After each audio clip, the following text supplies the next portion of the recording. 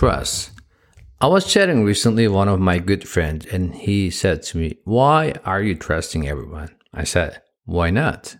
I explained to him how my trust cycle works. I trust everyone 100% in the beginning. Then, based on our relationship, either we can be casual friend or we can take to the next level.